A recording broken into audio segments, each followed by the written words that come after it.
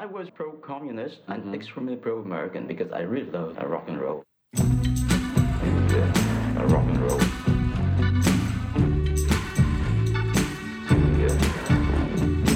Nobody forces us that you should listen to that. We came in naturally. We like the music, we want to reproduce it. Can you give the world? Welcome to Time to Say Goodbye. It's just me, Tammy, today, in what I think is our first live recording with guests. It's very exciting. I drove down from Tacoma to Portland this morning to meet with Julian Saporiti and Amelia Halverson, who are going to talk about their newest album, 1975, a solo act / not solo act called No No Boy. Yeah, I mean, it's really just a homework assignment gone crazy, so we can talk about that. Yeah. If you guys don't know it, I think it's circulated around our Discord a little bit, but this new No No Boy album is really interesting for anybody who's, I don't know, interested in any number of things: Asian American history, amalgamations of folk music, sort of inter-genre mixing, ethnographic collection, and graduate school. Or being a refugee from graduate school. Yeah. Welcome, Julian and Amelia. Thanks for having us. Thank you. Yeah, thank you guys so much. So I think we could start maybe with that provocation, which was that this is a sort of school project gone awry, or a school project that's kind of exploded your universe. So you started doing this research at Brown, or was it slightly before when you were in Wyoming? It was before, yeah. So I'm a wayward rock and roll musician who kind of fell ass backwards into academia.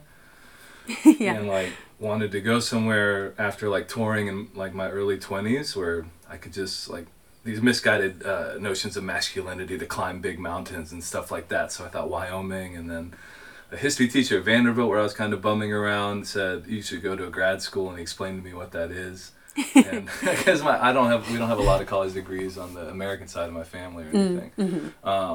And so I just kind of spent 2 years getting a master's in American studies and climbing rocks and just traveling around, living out of my car during the summers, and it was incredible. And while I was traveling around, living out of the car, found all these places of Asian American history. I really became Asian American, and feel like have since stopped being as much Asian American as I've studied it ad nauseum. But I really felt, for the first time in my life, Asian American in Wyoming. Going to Rock Springs, where the massacre was in 1885, all those Chinese miners, and up to the Heart Mountain internment camp. And just seeing people in this really desolate area, or the shadows, the ghosts, the lingering histories of these people in this desolate area that I was now living in. Yeah. As one of the only Asian people of color type folks out there. And I just felt I don't know, I never felt Asian American as defined by the West Coast thing, that activist thing in the 60s and 70s, Yeah. my friend Nobuko, who's on Folkways, her thing, I've talked to her a lot, and I don't identify with that, or the East Coast New York thing. Because you came up in Nashville. Yeah, I came up in Nashville, very isolated. But I was looking at some demographics recently, and there's so many of us from the South in the Midwest. Yeah. And those stories aren't really told or anything. Mm-hmm. So I really became interested in Asian America, and this project starts out west because there's so much space, and then when you do encounter someone who kind of looks like you, like an old Japanese or Chinese person, you kind of don't understand what they went through, because it was 100 years ago or whatever, and they were in a lot worse circumstances than you, but it's I see the same landscape, and I have time to think about it, and then that got me interested in the rest of this, and then I started just doing more research. That turned into kind of a gateway into talking about the very hard history of my own family, Vietnamese people, which is just tough because it's so bloody, right? Southeast Asia is a whole nother, it's death, obvious in-your-face death, and how do you talk about that with your family? So I kind of got the questions through other Asian American communities, studying those, talking with those folks, and then then went to Brown to get a PhD, and they let me just kind of turn the songs I started writing about this stuff into a dissertation. Yeah, amazing. Now we're talking. Right, yeah. And so just to back up a little bit for listeners who may not know, so you came up in Nashville and kind of musical family, but your mom was from Vietnam and came in 68 with her family. Is that right? She came in 68 by herself. By herself, wow. So our family was kind of split apart by the war. Some folks went north to fight with Ho, But then like her grandfather was killed during the Tet Offensive, and then she went to a school in America on a student visa. Oh, wow. Because we were like French citizens and had some like clout. Gotcha. So she was able to get out. The rest of the family stays till 75, some till 76, and they're all refugees in France. Right, okay. So she's one of the only Americans out of that family. And so one of the songs, Saint Denis, when you're talking about your grandmother, she was in France then. Yeah, my Bangwai. She went to France in 76, flew out of Bangkok. Ma mère, une femme pieuse, fidèle. Like my childhood was really neat, in part because of the refugee experience, because I got to go to France every year. And so I grew up very culturally French. My mom and I still speak in French a lot. We text in French. Yeah. Wow.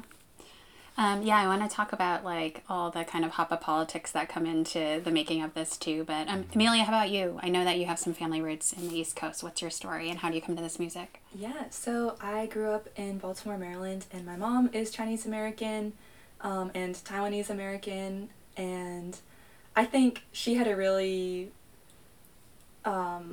mixed experience, I guess, growing up in Fort Wayne, Indiana, as like the only Asian American family in town, and her brother was in a wheelchair for most of his life. Wow.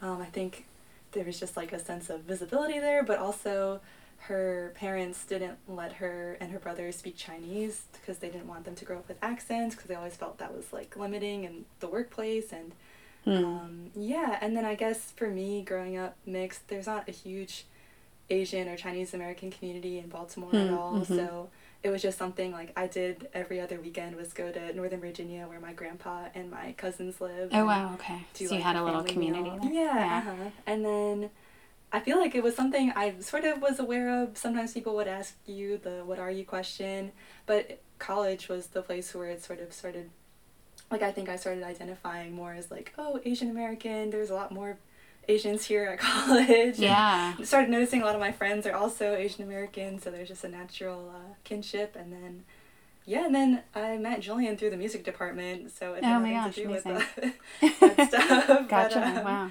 Yeah, and I feel like for me, just that has been, I feel like I've gotten deeper into my understanding of like not only how I feel as an Asian American, but specifically Chinese and Taiwanese, and how my family, like the circumstances under which my family came over, which was a lot more voluntary than Julian's family. Yeah. Yeah, but your grandma, right? Like, she died before you were born, but you know that her family was getting away from the Cultural Revolution. Yeah. So. They came around then. Yeah. Okay. But I mean, we talk a lot about just the difference, like, just even in Amelia's family, like a grandpa who came from Taiwan under Japanese imperialism. Right. Grew up speaking Japanese. Yeah. And the difference between, And it's just sort of a funny thing of like, I'm not sure the things in my family that are like Chinese or Japanese because of colonialism, or just unique quirks of my family. Right, yeah. Same, I think. I think all of, my grandparents also were speaking Japanese and had a lot of contacts because of the colonization in Korea. So, I mean, I think that's actually a really interesting point of departure, because you guys talk a lot about, in the songs and, in the interviews you've given, about being kind of Asian American and having, that kind of cultural identity, and yet you were pointing out, like, well, you're also Chinese American specifically, or Viet, or, right? So what to you is kind of constitutive of being Asian American? It's something we talk a lot on our podcast about, like, is this actually a manufactured identity that doesn't really have anything to it? Or, has it morphed into something that's really quite tangible at this point? Yeah, I mean, we spend a lot of time thinking about this just because of the nature of the work and the increased visibility of this project, so I have to think about it more and more. Yeah, I know. It landed in a particular time, also, this latest album. Yeah, absolutely, which was really weird. It felt strange, like a little uncomfortable, I guess. Yeah, just being so close to the Atlanta shootings and stuff, because it was like the last thing I wanted to be asked about by a really well-meaning NPR. Yeah. It's a bit much DJ. Sometimes. Like, this doesn't all necessarily connect. No, and like just, I want to, like, I got friends who do work in Atlanta, like my friends Fee and Hillary, who work for Asian Americans Advancing Justice. Oh, wow. And it's like, just try to like stuff. point towards them who are like doing real work, and just like a singer dude. Got some thoughts and Yeah. some more degrees than I need under my belt, but it's like, I don't know. But the Asian American thing's weird. Like, I never felt akin to that West Coast thing. Like, just to the political invention of the Asian American. Like, Right. How would you have known? I didn't. Yeah. I didn't until I got to grad school, to my Yeah. PhD, not even my master's in American Studies, Yeah. like, because there was no Asian American professor. But then when you go to the West Coast, like, I remember playing Right. shows with another classmate who, like, Amelia was the first singer who worked with us, mostly just people around Brown that could, whoever could sing. So I wasn't around musicians anymore. And so I was touring with another classmate, and all these Asian American activists. I remember when we got to San Francisco, it was like the biggest show we ever played, and it was like a lot of like OG Asian American activists Wow. who were like, "You're our Chris and Joanne," and then I got to be friends with Nobuko like later, and I was like, I told her, I was like, I'd never heard your records before this.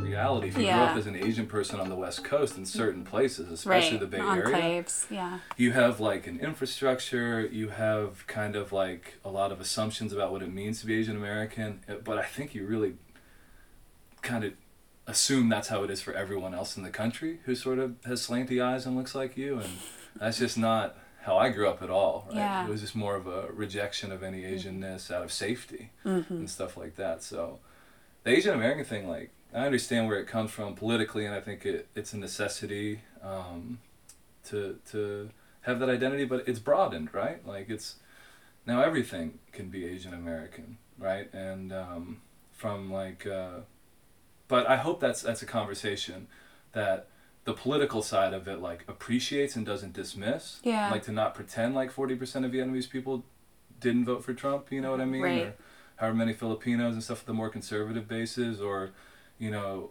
to deal with as part of a community the folks who are like against affirmative action, like Totally. the things that I don't like personally, but understand that you can't have selective Asian Americanism, Yeah. Right. and you got to understand where all of these issues come from, like topics like I immigrated here the right way, or I was the right kind of refugee, or like whatever the Yeah, fuck the that good means. immigrant, right? Yeah.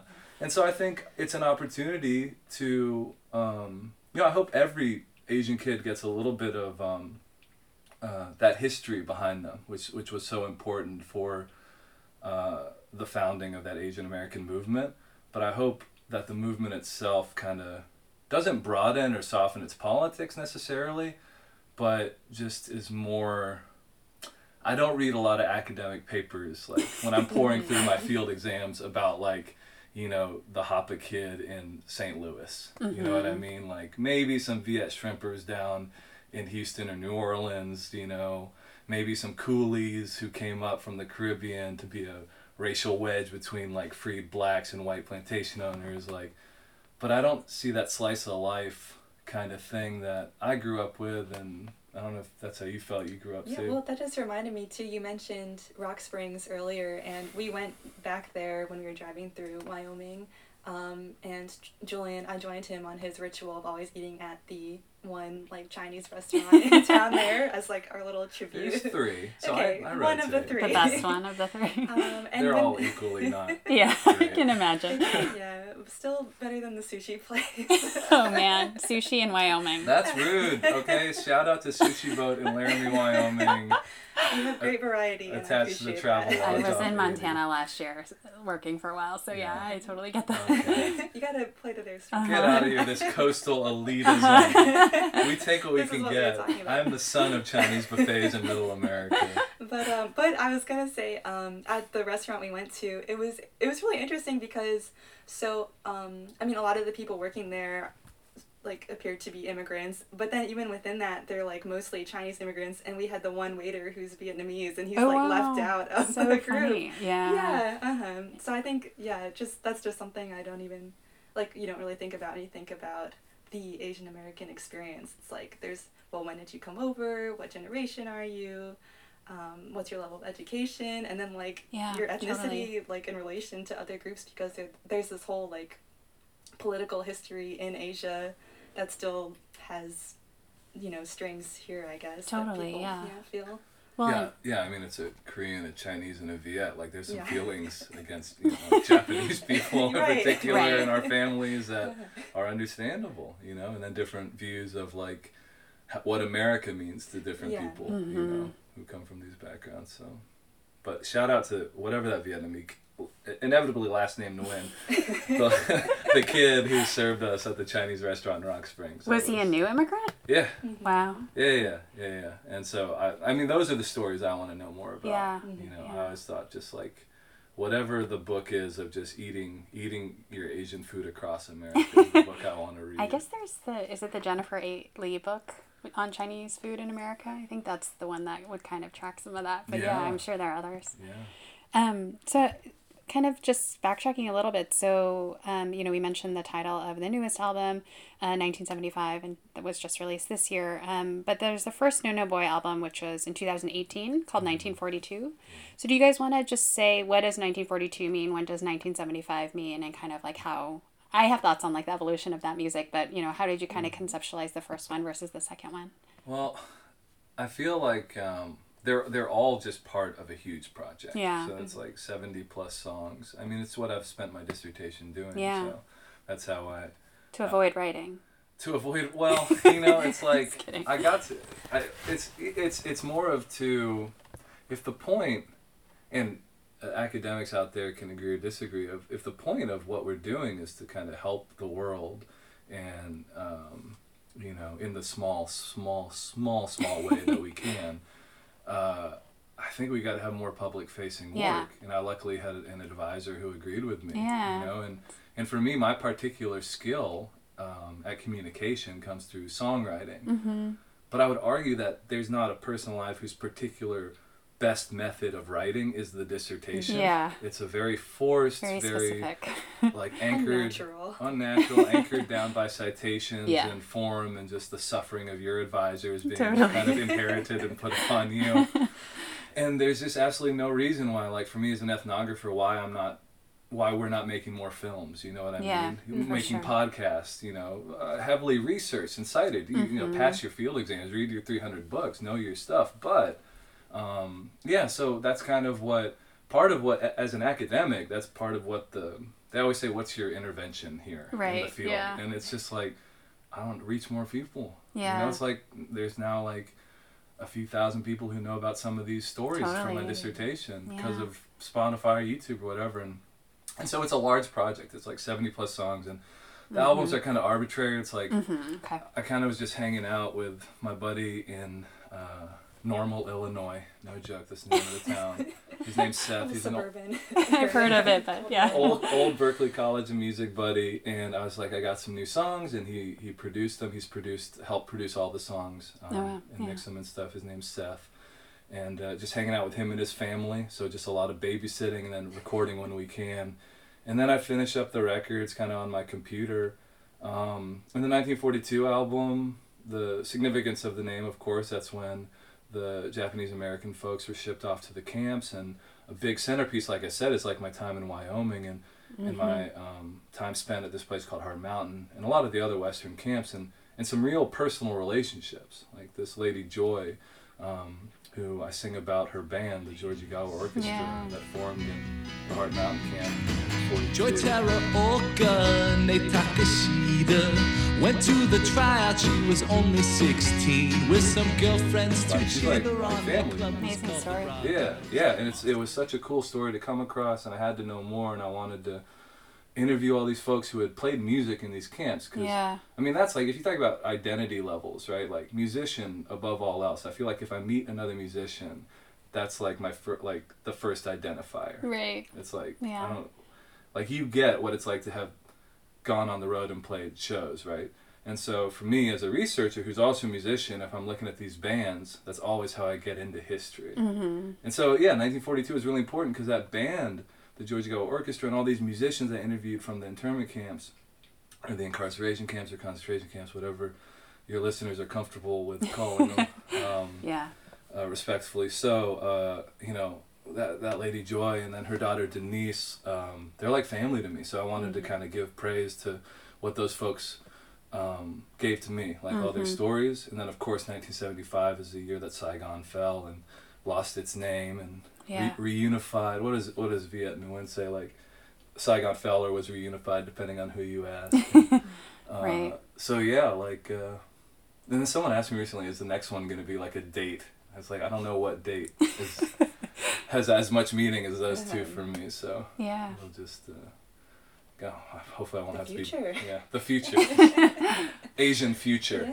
Yeah. And our listeners probably know, but of course, No No Boy is a nod to John Okada's book. Yeah. I think it's a lot like the Sympathizer, which I was just quoting, the Viet Nguyen book. I think it's a really great example of like this kind of like never shown boiling Asian American toxic masculinity that happens by this kind of split intuitedness, like this torn in halfness that both of those authors really get at, which being the product of the South, being a product of like the 90s, and being a mixed like Asian and white person, I really felt in both of those novels. So I think like if there's companion pieces for either of those albums, it's like No No Boy and The Sympathizer. I love that. And I think you guys said in an interview also that it is a tribute to No No Boy, a song by a Japanese band. They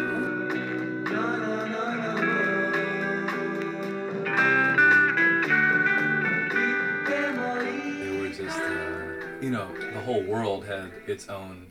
Answer to the Beatles. Yeah, they were one of those bands, and the song No No Boy is so sick. And the last 4 years, I've had just my record collection and my playlists online are just so filled with what when I was a kid would have considered like weird kind of like Asian rock and roll, but now like I feel like I've seen the light. Like, where was this music hiding? It's kind of like when you discover like Fela Kuti or like North African guitar music and stuff like that. It's like, oh, these people took this British American product and made it their own and localized it. And especially if you're like a nerd who studies like Western imperialism, it's even cooler because it's like like localizing the music of your oppressor in many different ways. So yeah, the Spiders have a song called No No Boy, which is just, they're awesome. A lot of their like TV performances, which you can still find on YouTube, are so stupid. It's like Japanese cosplay of like the Rolling Stones. Like so good. It's amazing. Yeah. So yeah. So there's a lot. No No Boy is just there's a lot of meaning. It's just it's a trick to get people to read a book. To get white people to read No No Boy. Yeah. That's why, because I figured like if anyone Googled it, that's what would come up first, and so you're welcome, University of Washington Press, for the... I was going to say, it got some attention because of the whole controversy around with Penguin a couple of years ago, but this is a better reason to read it. We talked a little bit about kind of like ethnographic sound capture and the way that those songs are kind of constructed, but as a producer on that album, Amelia, do you want to say like what are the pieces of that? Sure, yeah. Well, I think, that is something that Julian was really interested in for the second album, especially I think as his catalog of gear expanded as well. I would think. But yeah, that was something we did traveling around the country 2019, when we were sort of touring and teaching and also looking for places to live potentially. And at all these places finding these historical spots. So whether it was Crystal City, where there was a Japanese internment camp, and there's this big water basin that Julian bangs on, and that becomes transformed through some of his pedals and synthesizers into this bass drum that you hear on a lot of the tracks. And then I helped him record some samples at this tiny little town that we just stopped in for a night on our way to Portland, called Baker City, and there's still a Chinese cemetery there. That it goes back, I think, to like the 1800s or something. So was that railroad? I'm labor not sure. It might be railroad. Yeah, it might be interesting. Miners or something. But yeah, there's like a little pagoda there, so we sprinkled some gravel on it. And, what's the word and what's the Chinese version of a pagoda? I'm a bad Chinese. I No. have no idea. No, but I always say that too, and it's like I know that it's like Yeah, apologies to the listeners. But you know what I'm talking about. I It's also that do not Asian know. looking red Yeah. We should also say say that your songs and your guys' sort of political project intersects those Asian American histories also with like Native American expulsion and attempted genocide, and also what's ongoing at the border, right? So you guys have spent some time at the facility in Dilley, Texas, which, if folks don't know, that's one of the main, that has been one of the main and early detention centers for women and children who have been apprehended at the border. Do you want to talk about that experience? So my understanding is you did some music for some of the attorneys who were working in there, and you wanted to kind of connect these stories. Yeah, I think.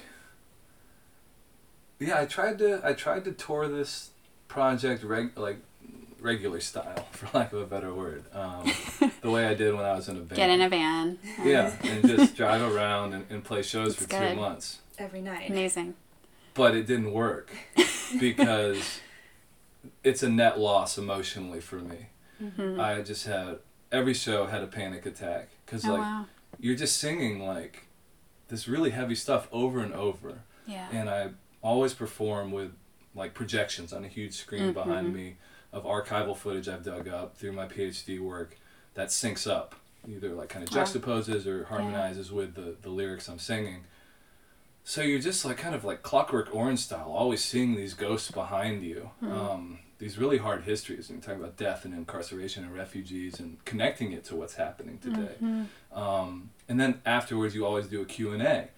So all these people bring their stories and unload their ghosts on you because you've kind of created this space for communion, and that's really great. But to do that like a regular band is just untenable. And it was like the worst emotional period of my life. Wow. It was just like a nadir, just had panic attacks, totally mental health, physical health, had to go to the hospital several times, lots of busted relationships. Just for anyone who's suffered from that kind of stuff, you know, like you can just be completely hard to deal with, and you don't want to be around yourself. So I kind of like pivoted. I feel like it's a real good buzzword that I've heard a lot lately. Way to pivot, babe. I'm glad I used that.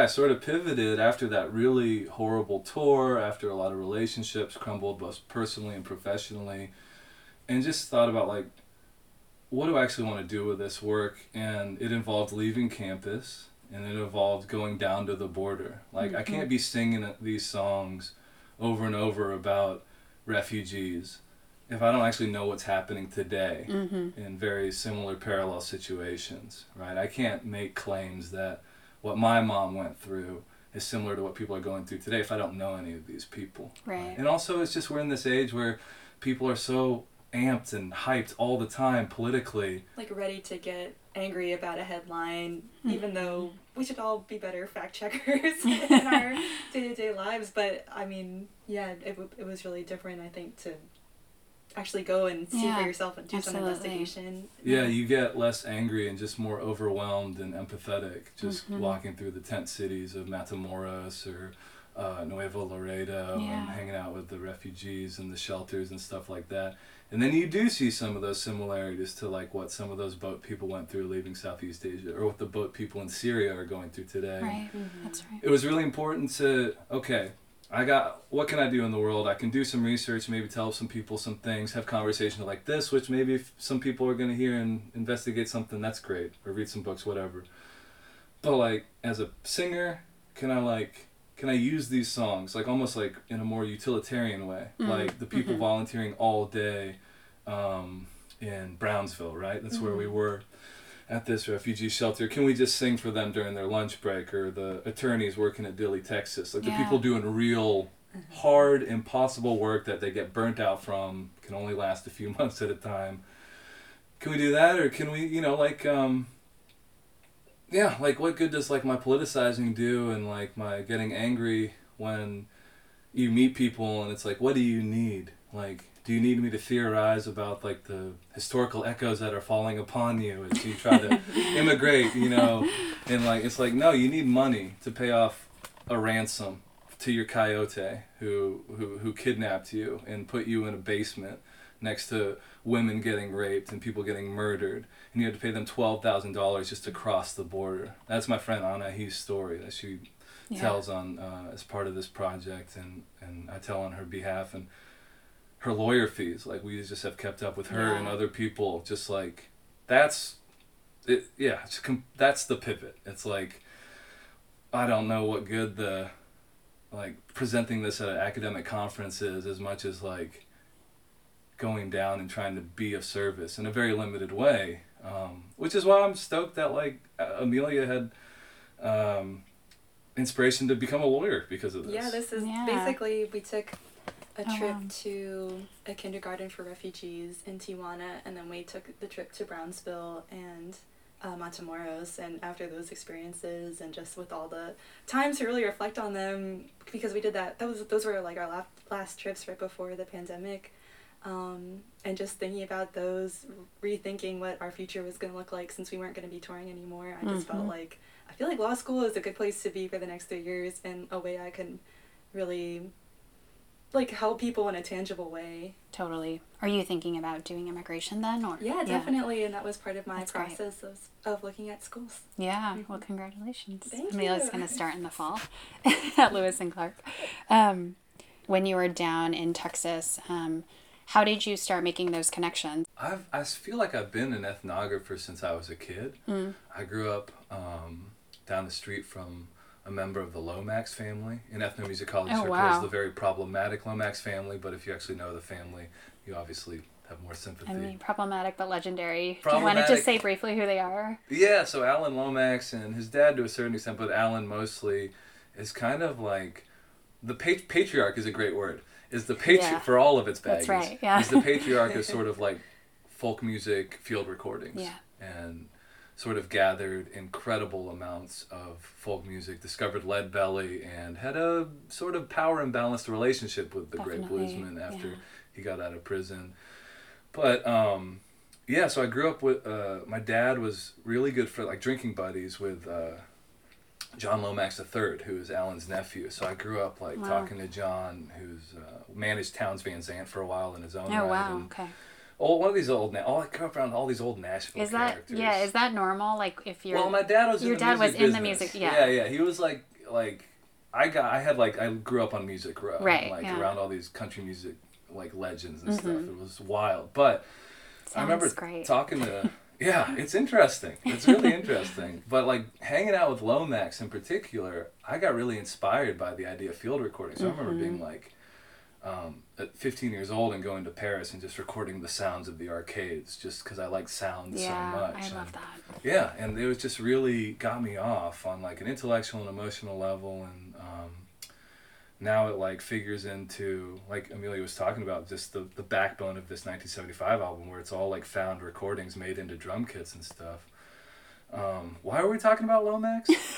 What did you ask? I was Sorry. asking how you guys were able to establish Oh, credibility at yeah, Dilly so- and other places like Being that. a field recorder, being someone who was intrepid, like the only real job I've ever had was when I was 18 and I was working at Tower Records and I was a reporter for the Tennessean, our local Nashville, Nice. like a kid reporter, like Almost Famous, Uh-huh. kind of thing. Just so I could get into clubs and see bands, cause when I was like 15 to 18, and so I kind of, being a journalist and being an ethnographer, just learned the art of the good hang. Yeah. Not going in with any presumptions, like we'll find what we find, and also like what I research is like the present, of course, and want to know, like Amelia said, like I don't want to just get upset like I was the first year of the Trump presidency and just be fuming all the time about stuff I haven't seen, Yeah. you know. And so to have the privilege to go down there, it was kind of like just wanting to look at the present moment, but also the historical past of that same land. And that you don't have to hang out with anyone to do. So that was like, we were going to be able to do that anyways. I got to shout out my buddies Diego and Juan, who also went to Brown with me, and they were kind of the two people who have been with me the longest as far as collaborators on this. And that's how we were able to speak to so many people, because Juan translated for Right. us. Oh, wow. Yeah.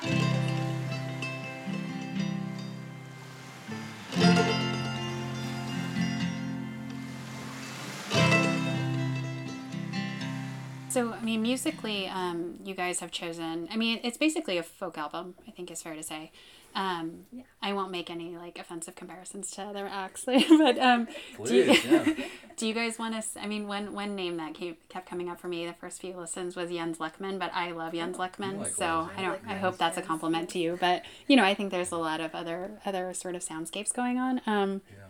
If he wants to let us open for him anytime. Yeah, Shout Jens. out to Yeah. Len. He's Yeah, probably a also I big need listener, tickets, right? so yeah. Yeah. But I was listening to some of your older music, Julian, and my understanding is you were in this band, The Young Republic, which was making a lot of music until about 2010, and then you've had some other projects since then, and then really fully launched into No No Boy. Why is folk music and that tradition like the appropriate vehicle for these stories? Man, critics, like interviewers that I've talked to, and academics especially, have this wonderful answer that by me playing folk music, I'm subverting expectations and like the whiteness of the form and genre, and making space for Asian American identity within this like form of music. And I wish that was the intention, but because it sounds way more badass, but it's not. I'm a kid from Nashville. I grew up going literally to like city sanctioned full moon pickin' parties like the Parks Department put on Amazing. in Warner Park.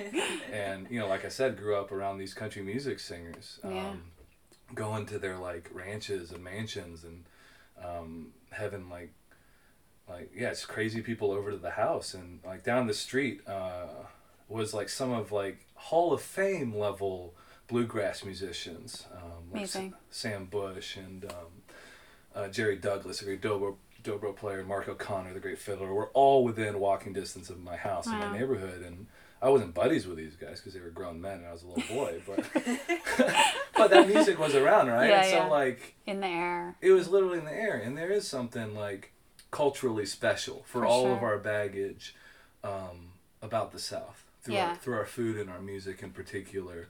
And I'm very lucky to be from there, even though we've never been portrayed properly in any film. We're always the idiot, but it's a fantastic place to get some kind of American culture. Yeah. For all the I would love to go. Well, and I think there's been some like revisiting and historiography around like what actually is the folk tradition and how is it racialized, right? So just to choose like, I guess the most famous person who's been doing it, but like Rhiannon Giddens, right? Talking about Black folk and, I think there's Asian American folk, and this is some of the stuff that you guys are excavating. Yeah, I hope so. It's like this project has very much been a put your head down and do it kind of thing. Yeah. Like, I felt like the great thing about,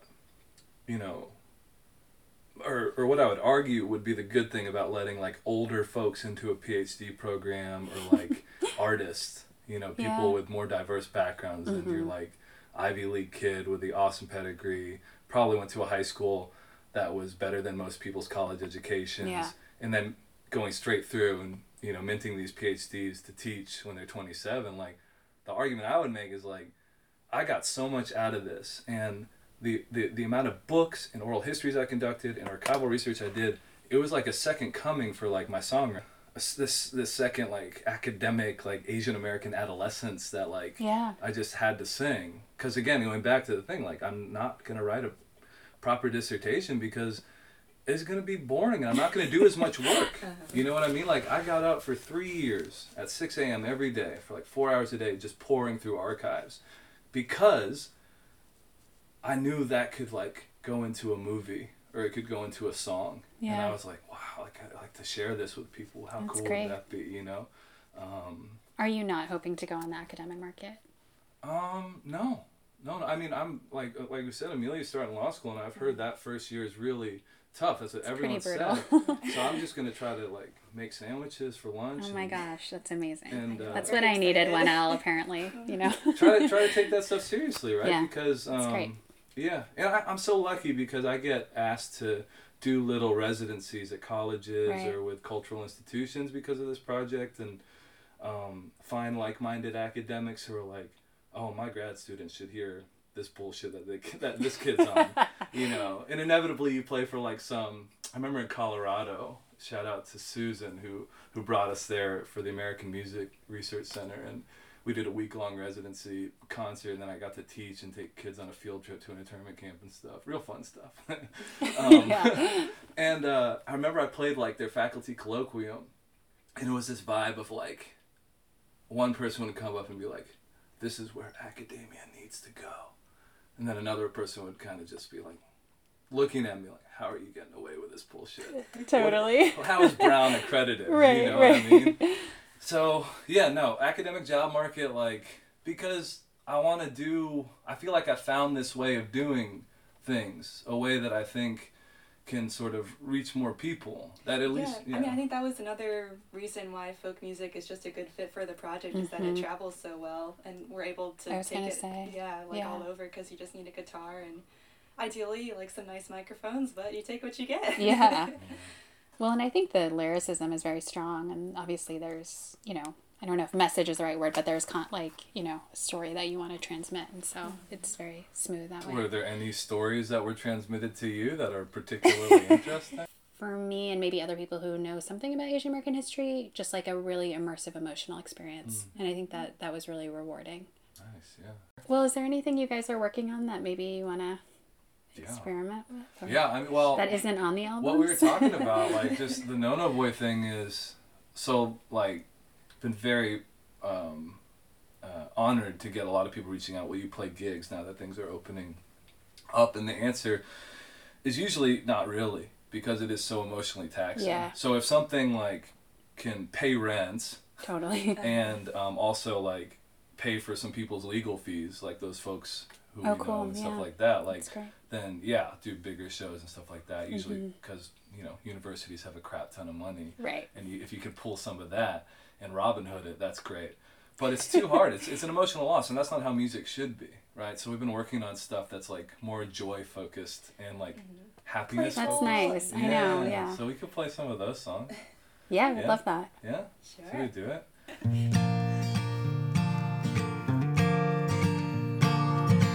I've climbed mountains, Robertson's Blues, oh Carolina, sweet darling, I miss you. Sing oh, oh, oh, oh, oh, oh,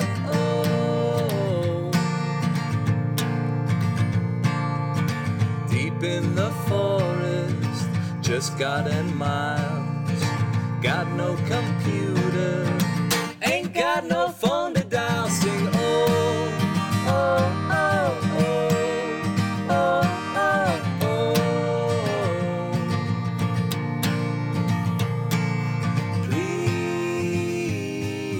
Please take me home, sweet young fates, let me go.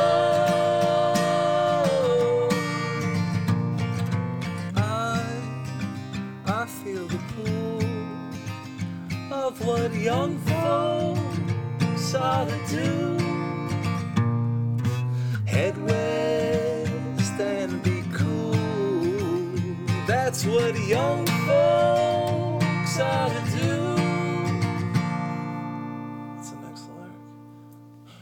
Little sister, traveling smile, rest your worries just for a little while. Sing oh, oh, oh, oh, oh, oh, oh.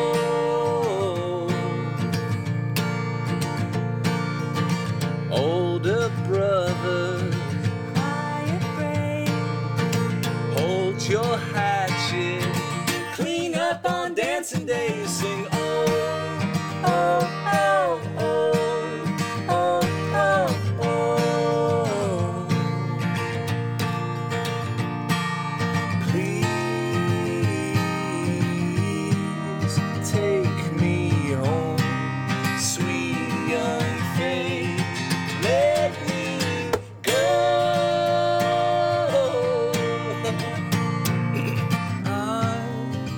I feel the pull of what young folks ought to do.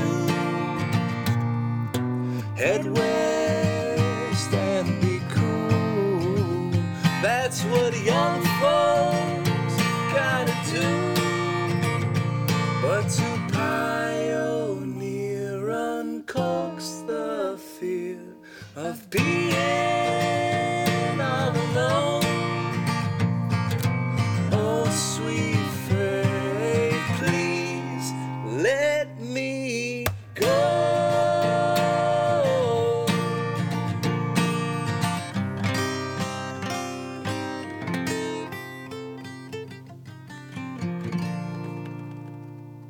First time. Oh yeah.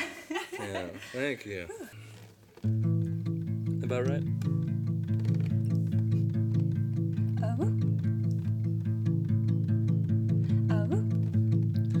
Panda, panda, panda, panda, panda scout. Panda, panda, panda, panda, panda scout. Identifying birds just by what she heard. Panda, panda, panda, panda, panda, panda, panda, panda. Panda, panda, panda, panda, panda scout. Panda, panda, panda, panda, panda scout. Filling up her pail, cleaning up the trail. Panda, panda, panda, panda, panda, panda, panda, panda. A panda family in 2002 made a bed sheet rope, escaped the Oregon Zoo. Flew across a river in a hot air balloon. They put on graduate glasses and zookeeper suits. They made a little home in Mount Tabor Park, up in the tree behind the reservoir. Seeking round the city, munching on bamboo. One day they found a girl separated from her troop. It was a panda, panda scout, okay. Panda, panda scout, the legend of Panda, panda scout, that's right. Panda, Panda, panda, panda, panda, young panda scout. She never quite fit in school or anywhere, not even a little bit. Then one Day in Mount Tabor Park, she lingered after dark, saw some claw marks in the bark. climbed up to a treehouse behind the reservoir. Darkened in the doorway, drop in a jar. A panda family dancing to Elvis, reading Tolkien and speaking in Elvish. Panda, panda, panda, panda, panda scout. Shared a bunk bed with a cub and Made all the panda sounds and all the panda tasks, wearing a panda mask, drinking bamboo wine, having a panda blast, yeah. Keyboard solo. And